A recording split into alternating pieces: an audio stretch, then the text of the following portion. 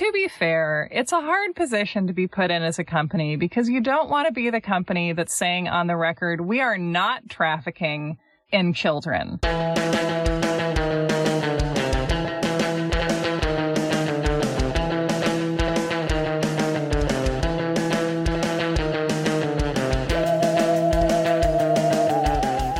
Welcome to You're Wrong About, where we return to topics that we talked about not that long ago because so much has happened somehow. Oh, God. Or nothing has happened. Or nothing has happened, but a lot is happening on Facebook. A lot of long phrases are getting hashtagged. Welcome to You're Wrong About, the show where I could be having a completely free Wednesday night if not for Mark Zuckerberg and his, quote, choices. Yes!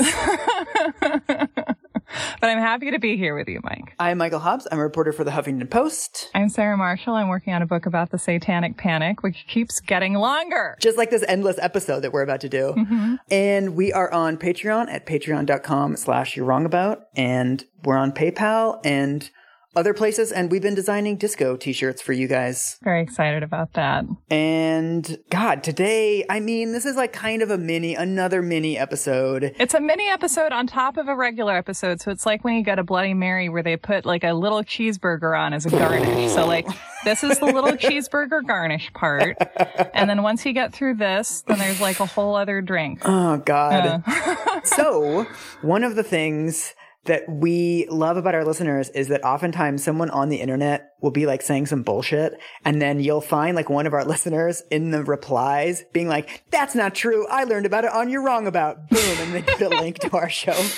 And so we've become like ammunition for people like actuallying others, which I love. We're a footnote. We're footnotes. We're dynamic, cuddly footnotes. And so we thought we would like make a more deliberate kind of primer on the numbers that you see floating around right now. So we're basically just going to go through a bunch of the numbers that are on like various Instagram posts. All right, let's do it. So, okay, so we have some numbers, but first of all, do we want to talk about the Wayfair thing? Yeah, I mean, I feel like I know the basics of it, which is that people were looking at items on Wayfair that were like chests or freezers or like large items that cost like $50,000, like way more than you would think that they would actually cost. Yeah, they should have been like $500 and they're like 10,000. Right. And so rather than assuming that like a decimal place got put in the wrong part of the number somehow, a conspiracy evolved that these items were so expensive because they were being used to traffic children in. The money you spend on the item includes the cost of the child, who may be either literally shipped to you or like maybe you got them some other way. But I'm given to assume that the kid was supposed to just be shipped inside of the furniture. And what definitely did not help, you know, like cabinets have funky names, right? Yeah. It turns out a lot of the products that were being sold, like one of them was called the Annabelle shelf. And then people started looking around and there was a girl named Annabelle Wilson who went missing. And so it starts to look like what you're really doing is you're basically purchasing this specific child. Okay. There was also a cabinet or something called Samia, and there was a girl named Samia Moomin that went missing. And so a lot of the screen grabs that went around were sort of like the picture of this cabinet and then a picture of this girl that had disappeared. When does this start going around? Give us a timeline here. The first tweet about this was June 14th from a QAnon account. So it started on Twitter and then it moved to the conspiracy theories board on Reddit. And apparently that's where it like really caught fire. So the traffickers kidnapped this girl, kept her in layaway, and some traffickers are selling her to some clients using the Wayfair system. Yes. I will also say, Wayfair did not help. Okay. So it wasn't just cabinets that were really expensive. There was also these weird things that the same pillow or the same shower curtain would be on Wayfair for like $50, and then it would be listed elsewhere on the site for like $10,000. Okay. A couple days after this, like once it really explodes, Wayfair puts out a statement. The statement says, "There is, of course, no truth to these claims. The products in question are industrial-grade cabinets that are accurately priced." Wayfair is basically saying, like, well, of course the cabinet costs $50,000. It's industrial. It costs $50,000 because of the absence of children. Yeah. But yeah, it sounds sketchy. I feel like what people want is like some kind of breakdown of like why. Like if people could have like an itemized list of where that money is going, I think that's what I would want. I mean, an actual explanation of why the products were at these bananas prices would have been way better than being like, oh, the prices aren't bananas, the prices are fine. Yeah. Because it doesn't do anything for the pillow that costs $50 or $10,000. If your parents catch you sneaking out to go to Jeff's house, you're not going to get very far by being like, I wasn't sneaking out. I was checking on the storm window. Like, instead, you have to be like, I was sneaking out, but... Jeff has cancer. Always use cancer.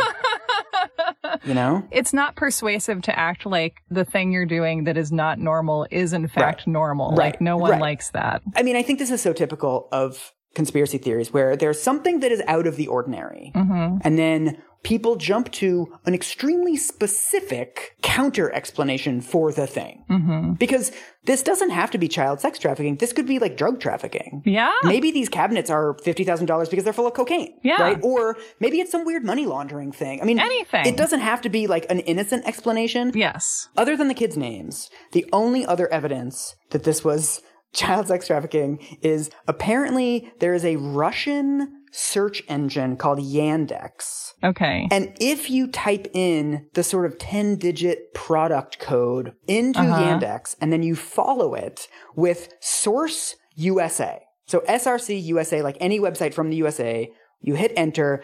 Apparently, I have not done this for very obvious reasons, but apparently you would get like child pornography photos. Ugh. Of course, what journalists find out, hopefully with like an incognito window or something, is that if you type anything into this search engine with Source USA after it, you get images of child porn. Like words, like the word cotton. Yeah, you can type in like cat playing with piece of string and then Source USA, like these weird little letters at the end. And you'll get like, it's just a really sketchy Russian website with a lot of porn on it, apparently. So it's like a website that has a child pornography search code and like, okay, there's a great scoop there. Like what the hell is going on with this search engine? That's the story here. Pearls before Redditors, man. And then, of course, within days, people start to figure out that all of these quote-unquote missing kids that, you know, are supposed to be stashed in the cabinets, the vast majority of them came home years ago. This poor girl, Samia Moomin, she has come home. This girl goes on Facebook Live, and she says, like, this was actually a really painful period in my life, and it's not fun to go onto the internet and find all of these photos that like my family was putting around the city looking for me. Yeah. I am not missing. I am not trafficked.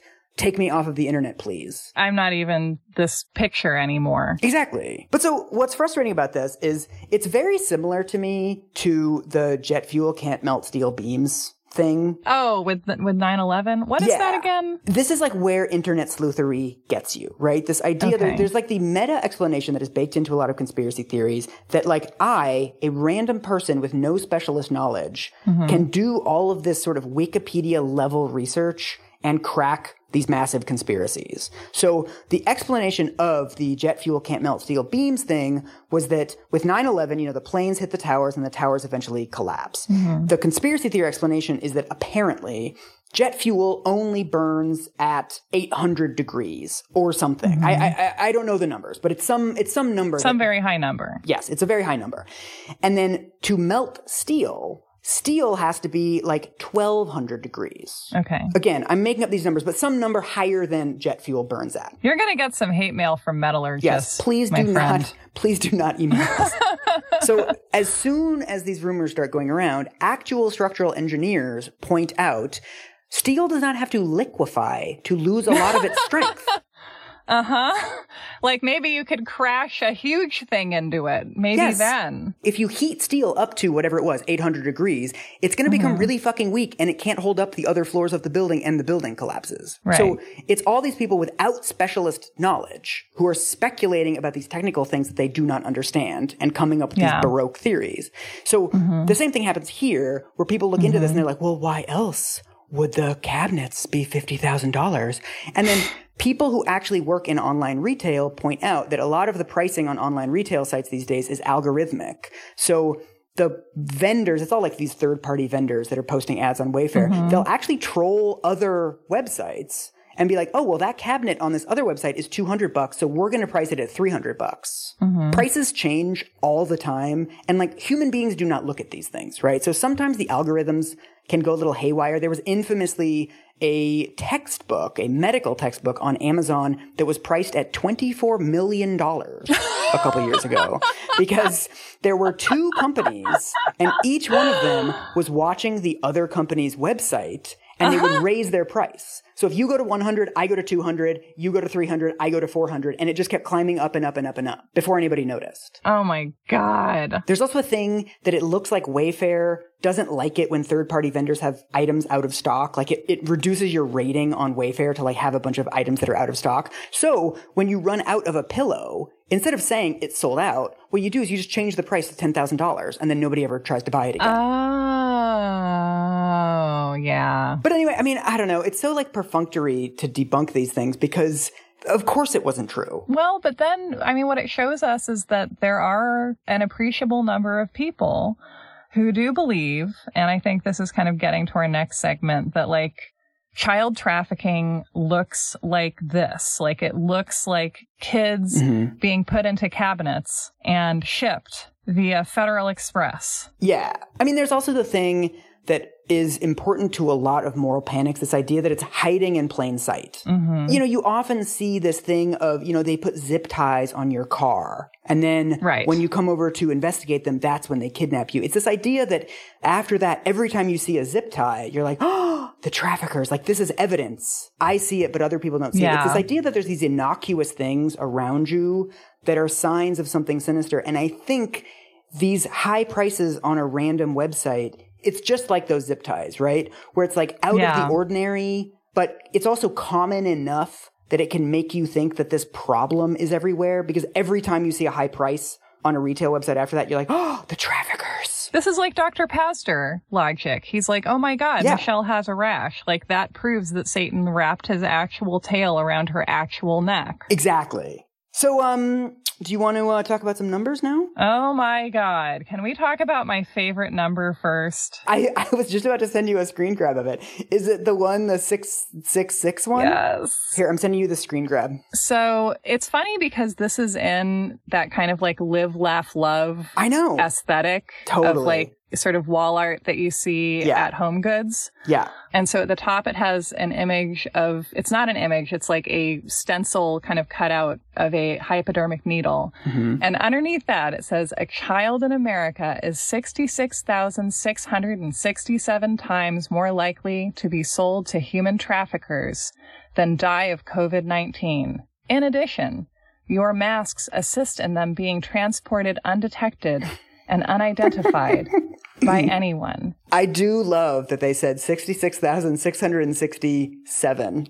Like they didn't go all the way. They're like, no, we don't want to be too obvious. Yeah, it just makes it look like a more legitimate number, right? You're totally thrown off. So, of course, I mean, this is so dumb, but I did the math on this. Please give us the math. The math is bound to be spectacular. The number that I could find, I mean, it's hard to get good numbers on this, but the number that I could find is that 76 children have died of COVID as of, I think this was like as of July 23rd. So it's not an updated number, but it doesn't matter because this whole thing is fake anyway, so who cares? But anyway, if you multiply that by 66,667, you get 5 million kids. So in the time that we've had COVID, 5 million kids have been sold to traffickers. So 5 million. So like 1 million kids a month is what that breaks down to. That number is 7% of the total number of children in the population. I guess that's my next question. Are these being shown to us as the same numbers, the same level of direness, or are there statistics where it's like the numbers used to be lower, but they're higher because of the masks? The masks thing has become a weirdly prominent aspect of this moral panic in the last couple of months.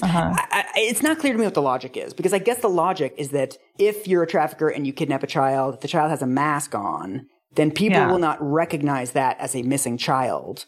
But like, how many members of the population know what the missing children look like, first of all? And second of all, if the myth is that 1 million children are going missing every month, then like before I go to Walmart, I'm supposed to know what all the missing children look like in my area. Well, there's like 20,000 missing children in Washington state by that math, if you just break it down to like every state gets the same amount. So say it's like 5,000 in the Seattle area. So you just have to memorize the names and faces of 5,000 missing kids. Yeah, just going through my binder every morning, 5,000 kids. Like preparing Miranda Priestley for a gala. I actually think that there's something really pernicious in this ad which doesn't get remarked upon. Okay. The thing that really bugs me about it is this idea that they're being sold to human traffickers. Yes. That there's this idea that children are being kidnapped, and then there's this international network of sort of shady businessmen who are literally buying and selling children. I mean, this is what the Wayfair conspiracy was based on too. Yeah.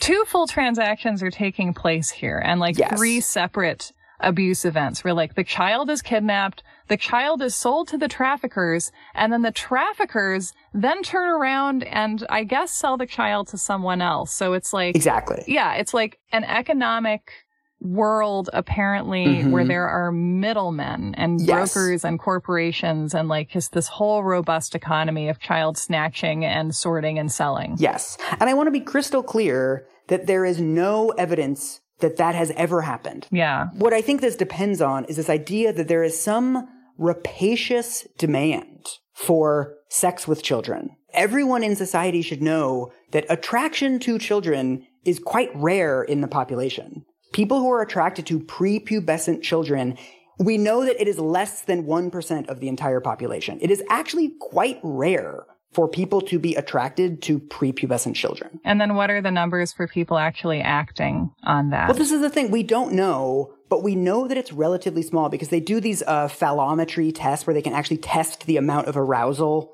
that you exhibit based on certain photos. So they can show you photos and see how aroused you get. And so there's some debate over like how good this measurement is, but based on the information that we have, most people who are attracted to prepubescent children are not only attracted to prepubescent children.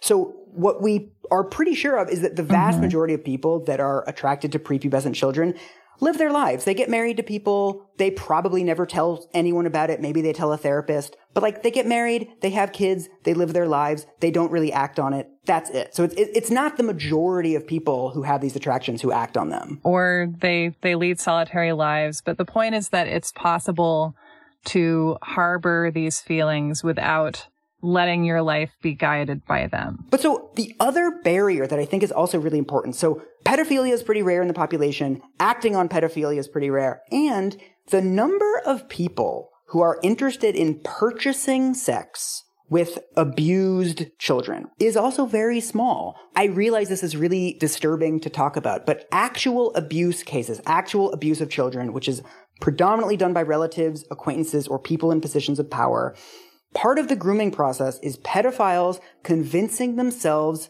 that these relationships are consensual. Yeah. That it's actually very rare for a child molester to like identify as a child molester. Yeah. What they think that they are doing is having a relationship. Yeah. And so if you are purchasing sex with a kidnapped child who is, in a hotel room or chained or bound in some other way extremely upset, that destroys that fantasy, right? It reminds them that they are harming children and they do not want to be reminded of that. And so again, just the market of people who are interested in these kinds of transactions with children are vanishingly small. It doesn't mean it doesn't happen, but there just isn't a market for this kind of behavior with prepubescent children. Yeah, like within this very rare in the scheme of things means of molesting a child, I think it is like still rare to molest a child or to abuse a child in the way that we're being taught to envision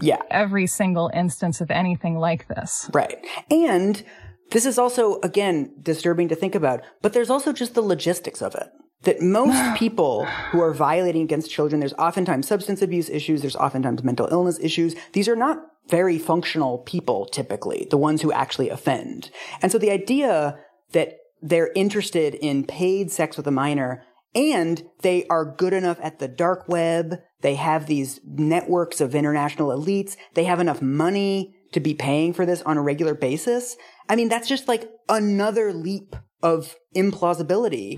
There's not that many people that are interested in harming a child in this way and capable of purchasing this kind of activity. Right. I mean, I feel like if I'm someone who wants to harm a child, it's hard for me to couple that with the kind of like very calculated executive function Yeah. that you would need in order to go through this whole complicated kind of dark web transaction process. And then also, you know, the people who are being envisioned in these conspiracy theories, you know, QAnon is very much about the alleged misdeeds of the Hollywood elite. Like, I think that within this scenario, it's supposed to be, you know, wealthy, powerful people, but it can't all be the elites if we're talking about these numbers. Right. And also, I mean, if we look at the real cases that we know about, right, of people like R. Kelly or Jeffrey Epstein, you know, Jeffrey Epstein is about as close to this stereotype as you get. I mean, he had a plane called the Lolita Express, so, like, he's really a great example of someone who knew what they were doing. But what's interesting about the Epstein case is that, was he buying kids online? No, he was using his power to make people trust him. This is the same thing that R. Kelly did. I'm going to make you a singer. Yeah. When we see real cases of this, it's not people that are just like buying kids off of some shipping container or using the dark web. It's people with power and without accountability. Yeah. And that doesn't mean that they're global elites and they're flying you around on private jets. It can just be a soccer coach who's very well liked by all the other teachers in the school. The thing that drives me nuts about all of this like kidnapped kid stuff is it distracts us from the fact that in real cases, the problem is not that victims don't come forward. The problem is not that nobody sees anything. It's that they do see things, they do report things, and nothing happens. All of this is a distraction from the patterns that we see in real cases of child abuse. So even in Epstein's case, who clearly didn't have like a moral objection to sexually abusing children, even Epstein was not like a buying and selling kids on some sort of international network. Because why bother? Like, why create more work for yourself? There's actually, I found a really interesting study of every single human trafficking case that has been prosecuted in the United States between 2000 and 2015. Do you know how many of those cases were from organized cartels? 0? Literally 0. I mean, there were some that were linked to gangs, like 3 or 4 people. There were some that were sort of like mom and pop. They call them operations. But there was nothing with any ties internationally. There was nothing with any level of hierarchy or organization. I really don't think we should use the word trafficking unless it's like totally unavoidable, which I don't know when it would be, because it's like if we mean traffic in terms of like, you know, anyone engaging in underage sex work for any reason in any situation is trafficked. People don't picture that when they hear the word trafficking. Oh, totally. I mean, what they picture is you being crammed into a Wayfair cabinet. Oh, yeah. And also, like, if you're a, you know, queer kid who runs away at age 16 from your extremely abusive and violent parents, you end up being homeless. You have no options because there's no services available for homeless youth in America. The only way that you're going to get a warm place to sleep is by having sex with somebody. So you have sex with that person and you sleep over at their house. Does calling that trafficking, like, does that help anyone? Yeah. We're going to send away the guy who purchased sex with a teenager. Maybe he knew she was 16. Maybe he didn't. He definitely should have known. He's now a trafficker. He goes away for 40 years. Great. Does that give her a place to stay? Does it make her less vulnerable to that happening to her again? Does that make her less likely to have needed to run away to begin with? Does it make families better? Exactly. So it's just like, fine if you want to call it trafficking, but it's not clear that that's helping anybody. Yeah. Okay, next number. Do you want to do another number? Yes. So another one that we have been sent, I don't have a screen grab of this one. This is the exact wording. 300,000 times per year, underage girls are sold for sex. Can I choose like red, yellow, green for these? Like the Snopes scale where like red is like totally untrue. Yellow is like, okay, maybe kind of. And green is like, yes. But I feel like this is a yellow one where like, I believe that there can be like 300,000 individual transactions between clients and underage sex workers who are being coerced into sex work and aren't legally able to consent. Right. Like, that seems possible. This number is actually a sort of game of telephone version of a number that has been around for years. This is one of the most prominent numbers that you find, that 300,000 children in the United States are at risk of being trafficked.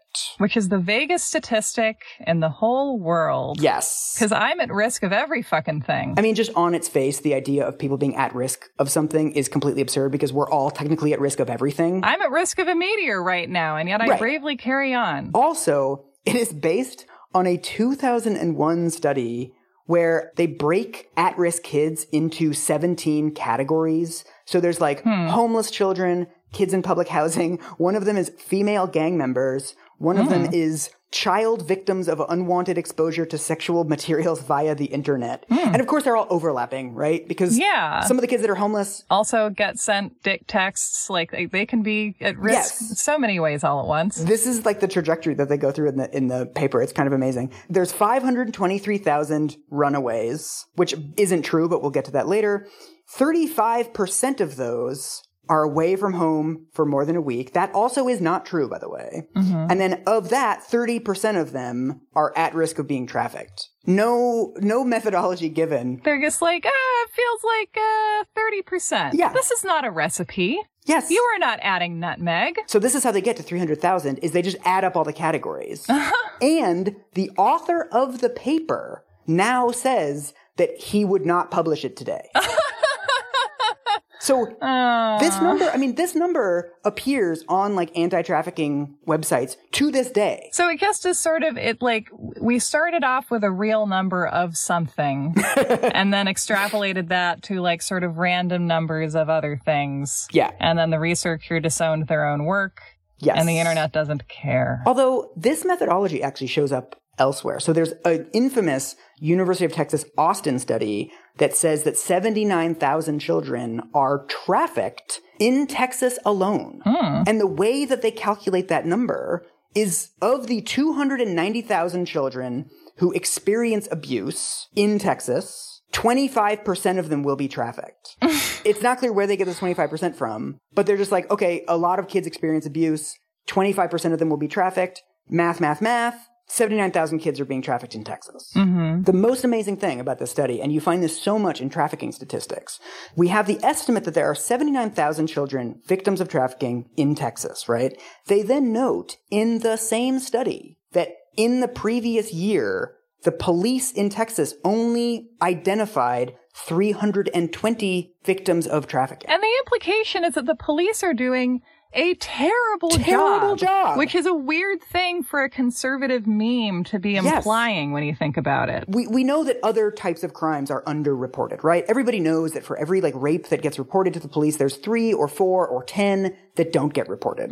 For this number to work, for every reported case of child trafficking, there would have to be 256 that are not reported. There is no other crime that has a ratio like that. If things were happening on this scale, and I think this probably comes back to some degree to the fact that people, I think, are bad at visualizing what a lot of an item would look like. Yeah. You cannot picture, 60,000, 300,000 children. Yes. Yeah. Okay.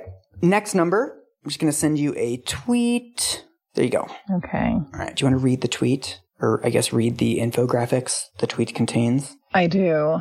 It's also weird because a lot of these have that fuzzy look where like you can tell they've been sort of like screen grabbed and passed around a few times. Right. Like sort of folded up in somebody's pocket. Yeah. Yeah. Okay. So this graphic says missing children per year. Spain, 20,000. Australia, 25,000. France, 39,000, which is like a nice specific, not round number that makes it look more credible.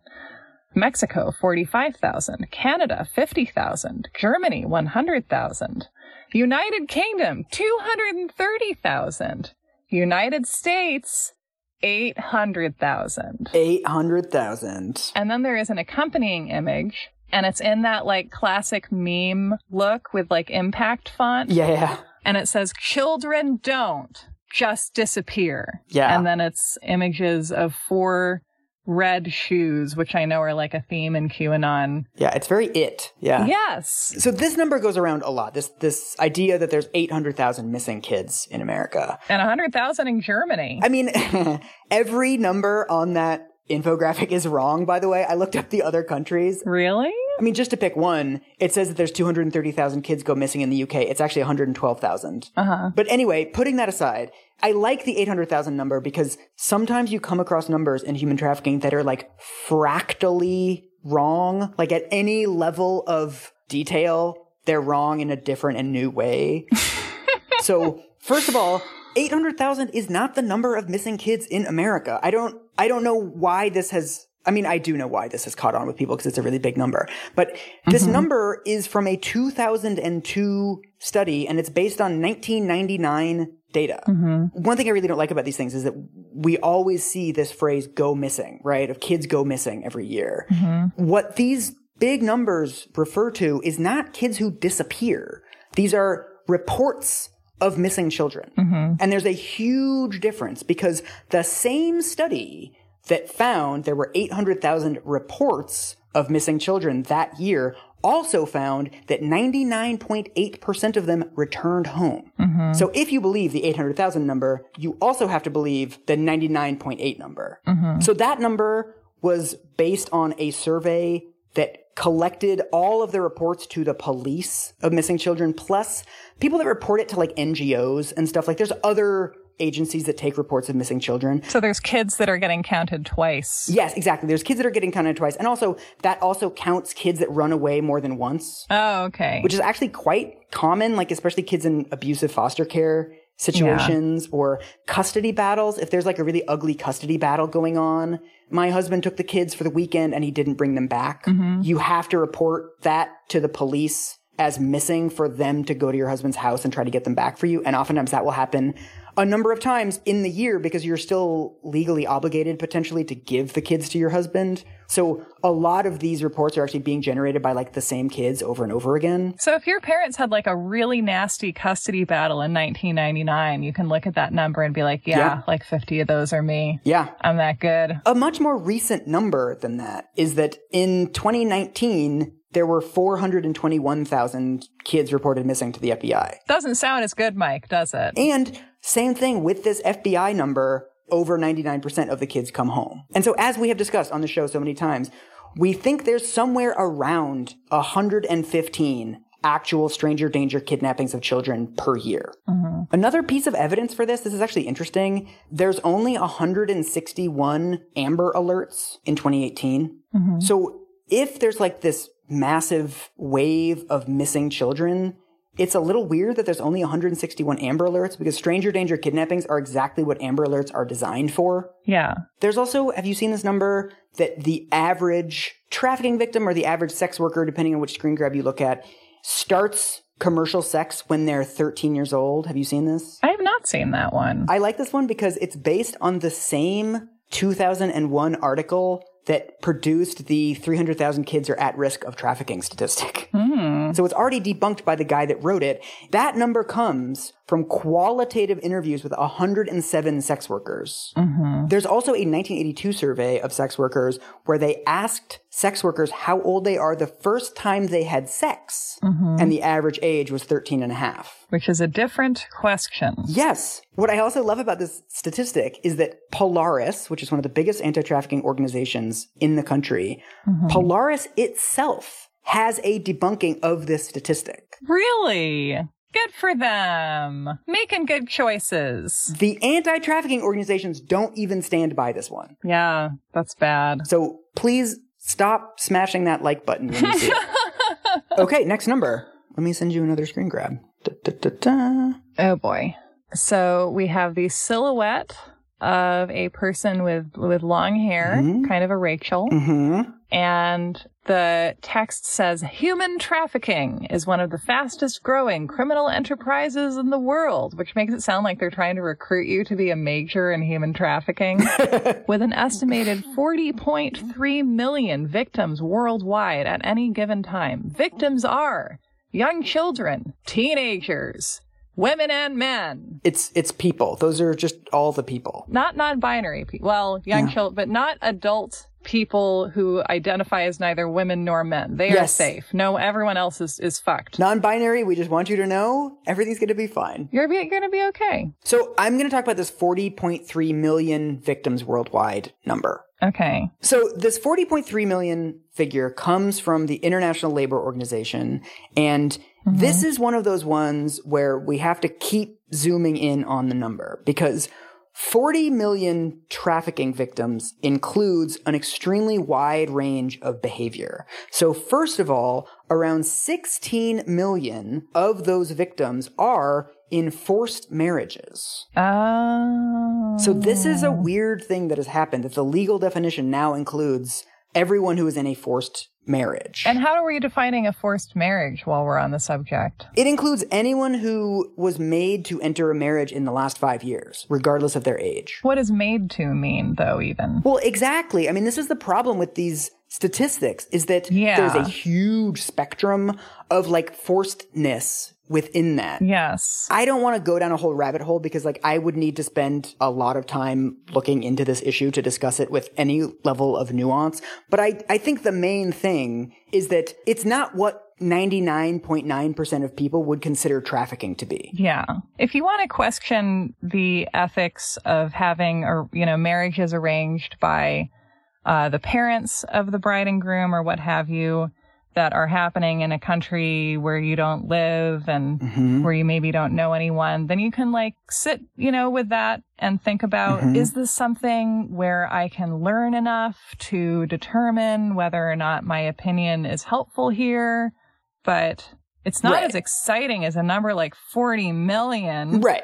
I mean, I will also say that like as somebody who worked in development for 11 years, I think that if you're looking for a development issue, some way that you feel like you can be helping the developing world, don't pick something that's like a deeply entrenched cultural practice like this that you don't know about. Like if you don't speak the language of a country, don't start getting yourself involved in its like relationships between men and women type institutions. I don't want to defend practices and say that like they're good. I'm just saying that like if you don't know that much about this and you just heard about it on a screen grab on Instagram, don't get involved. Fix things in America where like you actually know how things work. Right. So once we take out the 15 million that are in forced marriages, we're left with 25 million. Okay. So 20 million of these people, the vast majority, are forced laborers.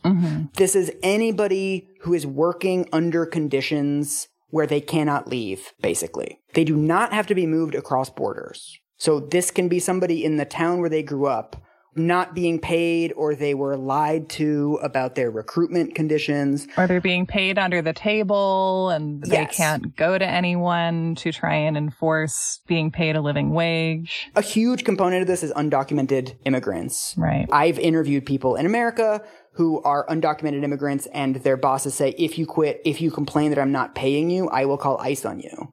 So this is actually like a big problem in the world. Yeah. Although one of the weird methodological things with this, with all of the numbers that are produced by this ILO report, is that there's something deep in the footnotes, in the methodological appendices, that they do this by surveying people. They talk to people on the phone. It seems there's some sort of in-person component of this.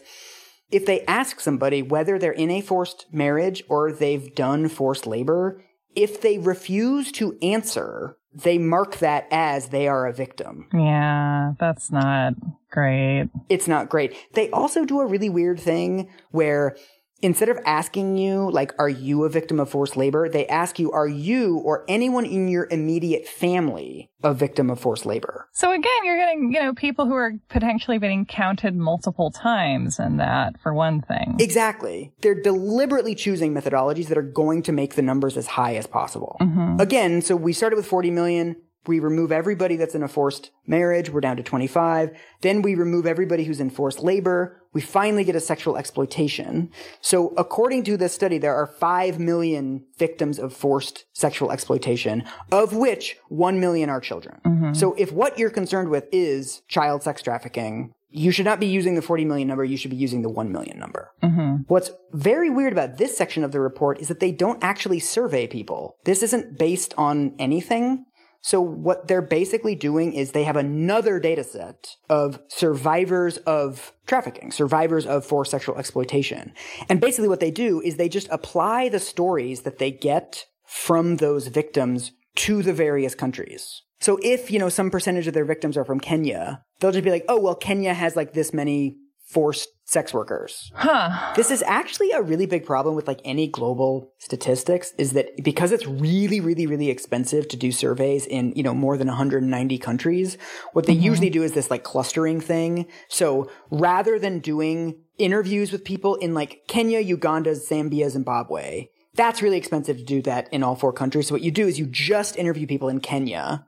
You get a sample there, and then you're like, okay, Uganda has around 1/3 the per capita GDP of Kenya, so we assume that child sex trafficking is higher there because the poverty rates are higher. And so you adjust the number upwards, and you say, well, Uganda has a smaller population than Kenya, so you adjust the number downwards. So you basically just take these numbers from Kenya, and then you adjust them upwards and downwards according to various economic conditions in Uganda. Yeah, I don't think that's good. This is my beef with any of these sort of like the global slavery index is one of the worst ones. That's another trafficking one.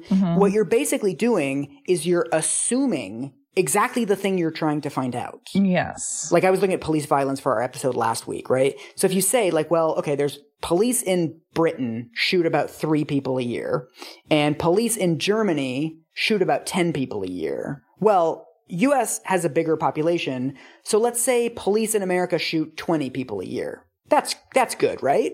And it's like, well, no, because the exact thing you're trying to find out is, are there unique social, economic, and policy conditions in the United States that would make this behavior different there? If you're interested in child sex trafficking, you can't just say that Uganda has more because it has a higher poverty rate, because maybe Uganda has less. Maybe the country has really good policies that prevent child sex trafficking, or maybe there's something in the culture that keeps this from happening as much as you would expect, given its population, GDP, all of these other factors. This is the entire point of the exercise. Right, because presumably you are focused on finding out what the actual numbers would be, because that's the first thing that you need to know to get an accurate sense of like, what do we need to do for some kind of intervention? And so if you're not even looking directly at the actual country that you're projecting these statistics for, then it's like, so you're flying blind. Like you don't know anything about the kind of trafficking that's taking place. You don't know what industries it's clustering around. Like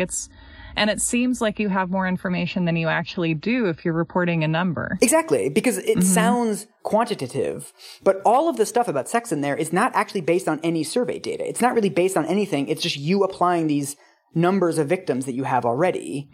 Does all that make sense? Yes. Okay.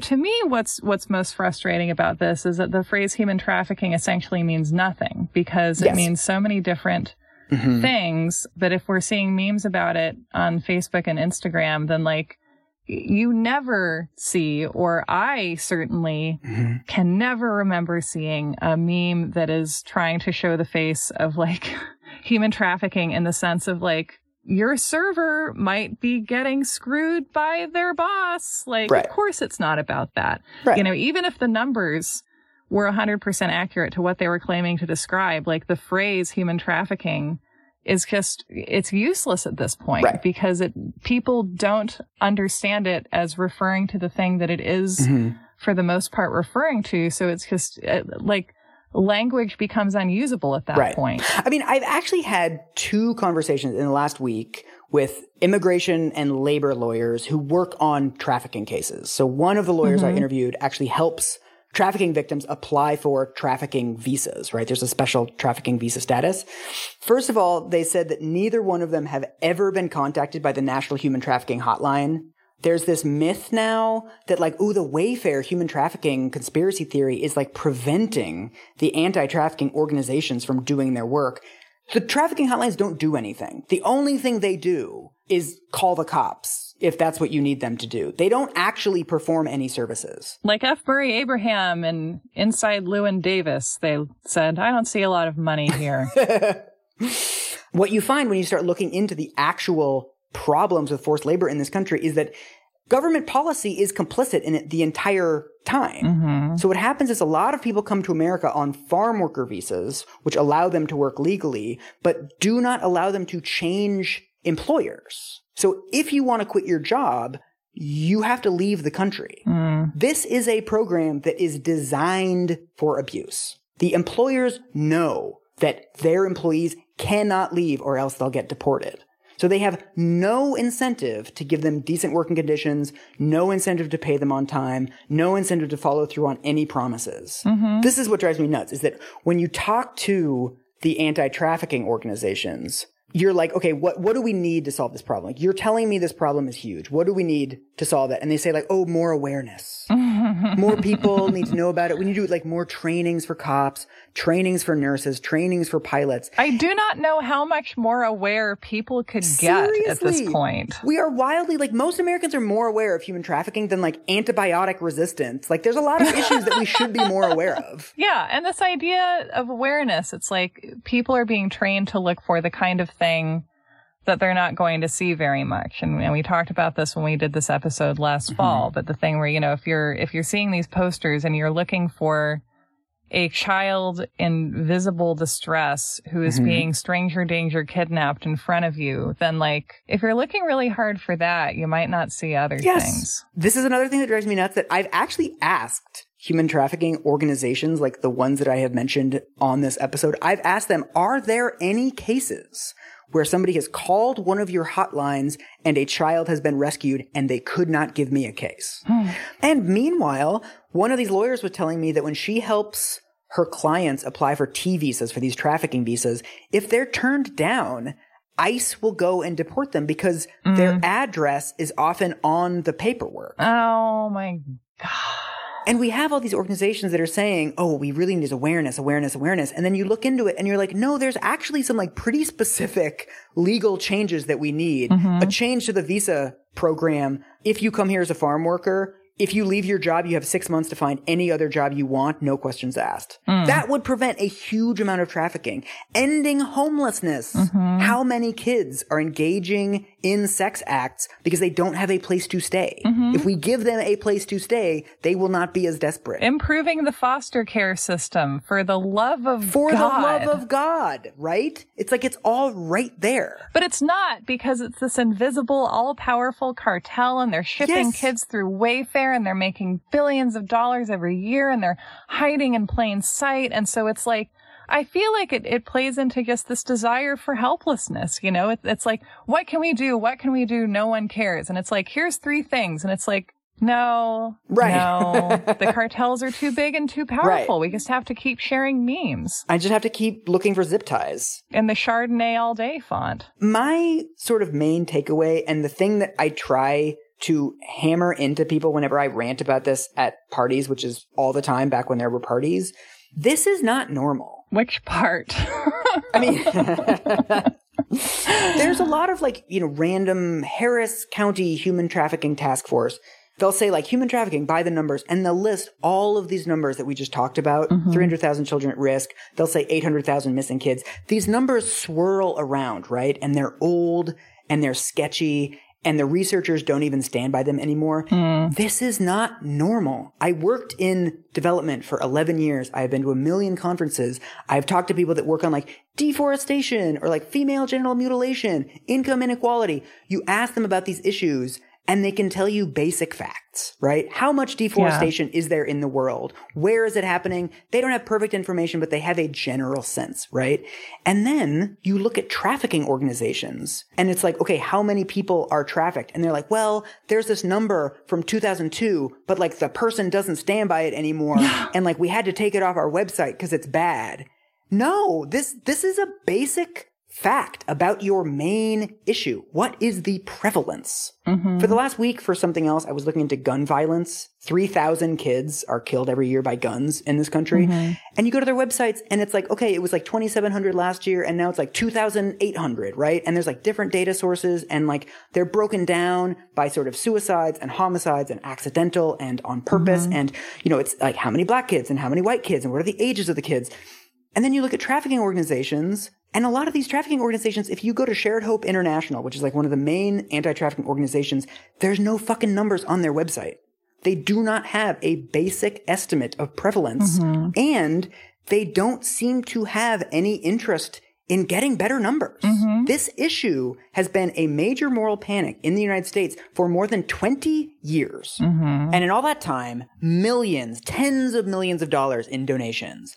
They haven't put together a consortium of NGOs and a bunch of experts to try to really crack how this is happening, who it's happening to, where it's happening. The only numbers that this entire field is producing on a regular basis are the national trafficking hotline figures, which are literally anonymous calls to a hotline. They reflect nothing. All they reflect is how paranoid random members of the population are about this issue.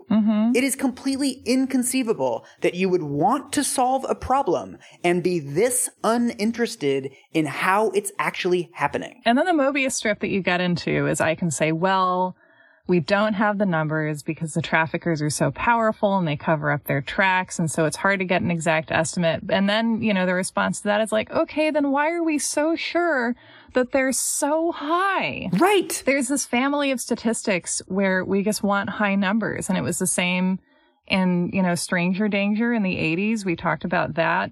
You know, Stranger Danger was the chest burster from which the human trafficking panic, like, matured. Yeah. And that seemed to have been based on a desire not to calmly assess the situation and do what needed to be done. Like, I think a lot of people did want to do that, but the broader cultural tenor of that was like, let's be scared all the time. Like, let's find a reason to be in a state of fear and reactivity all the time, no matter what. And also, I mean, this is one of my beefs with like the way that the media covers this, that go on Snopes, go on Washington Post, Wall Street Journal. There's so many fact checks of all of the numbers at the heart of the trafficking panic. And it's the same organizations putting out these bad numbers again and again. And so Washington Post will have like one of these fact check columns of like, oh, the 300,000 figure doesn't make any sense. The 800,000 figure doesn't make any sense. But anyway, sex trafficking is like a huge issue and we don't want to minimize it. And it's like this massive problem. And you're like, wait a minute. Why are we still taking the fact that this is this huge issue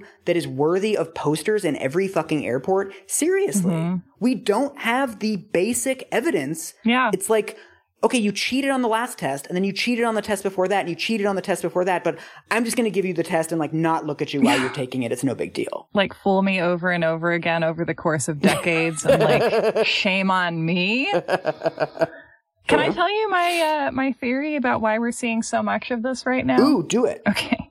I feel like what this fear reflects, and I feel like what it reflected in the 80s and what, you know, the satanic panic reflects, so many other panics about children that like are claiming to be for the welfare of the child, but are like targeting something that is either like not a problem that many children are actually facing. You know, these panics that like are about protecting children, but always manage to miss the point spectacularly. Yeah. And I think that does reflect the fact that you cannot ignore that America is a dangerous country for children. They get shot. They shoot each other. Yeah. And we know how many toddlers shoot each other per year, and we can look at a chart, and it's all right there. But, like, it's not exciting to have actual numbers, is it? And it's not exciting to be like, what if we have to challenge our culture in this specific way to, like, make the world safer for our toddlers? Or what if, you know, just so many things that we need to do for children. And so many of them are like hard and expensive, and they involve actually listening to children and learning about what they need and like not just sort of treating them as props for whatever political ideology we may have. I mean, and the fact that this is coming to a head around COVID, and in the summer before we are going to start sending children back into school. Yeah. I do feel like there is some amount of projection and misdirection happening, because we know that, you know, maybe kids do die of COVID at much lower rates than other demographics, but like 76 children is still a lot of children. Yeah. And that number is going to get higher. And so it feels like a way of being like, yes, we are going to sacrifice all these children. Right. But you know who's sacrificing more children? Human traffickers. Yeah. I also think that there's a thing, and we've seen this before, for people that are sort of generally on the left, generally progressive, to be like, well, you know, at least we can all agree that we need to ensure the safety of children, right? Like a lot of the people jumping on the human trafficking bandwagon are like pretty left-wing celebrities. There's, you know, one of the fact checks I read had a quote from Amy Klobuchar, who was using one of these false human trafficking numbers. I think that a lot of people are coming to this issue from actually a good place. And I think we need to be very skeptical of the fact that this is a narrative, human trafficking, that is extremely important to the religious right, to conservatives, and to QAnon supporters. Mm-hmm. And like, if those are the people that are pushing this right now, and those are the people that keep bringing it up when we're in the middle of a pandemic for no particular reason, we need to ask ourselves if they are really acting in good faith for the protection of children. Mm-hmm. We just need to be really careful with the way that we amplify and accept the framing of organizations that seem like they share our values, but are not working toward the same goals, because that's exactly what we did during the stranger danger panic, right? It was like, well, this is a Reagan thing, but we can all agree that we need to keep children safe. Did that make children safer? No. All it did was give us like 3 strikes laws and charging people with much harsher crimes than we used to. Because we've literally done this exact same thing before, and it didn't work out. So I have been watching all of the Paranormal Activity movies this week. One of the tropes in horror that I think is silly but also enjoy in that way is that a child thinks that they have connected with a spirit. And then the child is tricked because it's not a ghost or a, kind or neutral spirit. It is a demon. And the energy that you give to the demon makes it stronger. And I feel like engaging with false statistics about human trafficking is like thinking you're talking to a ghost on your Ouija board, and you're connecting with this benevolent spirit and you don't know what you're feeding. Right. Like that might be too scary of a metaphor. But I do feel like, if you share a statistic that's like for awareness and saying like, oh my God, like this horrible thing is happening according to this Instagram post, I'm not going to individually fact check this, because even if it's not right or not completely right, like people still benefit from being more vigilant about children being abused. Like that can't be bad. But I think that, that statistic, you think you're feeding the child and you think you're feeding like the child's welfare. But you're really feeding Cindy McCain. And you're feeding QAnon and you're feeding this idea that, no, like don't pay attention to what's going on.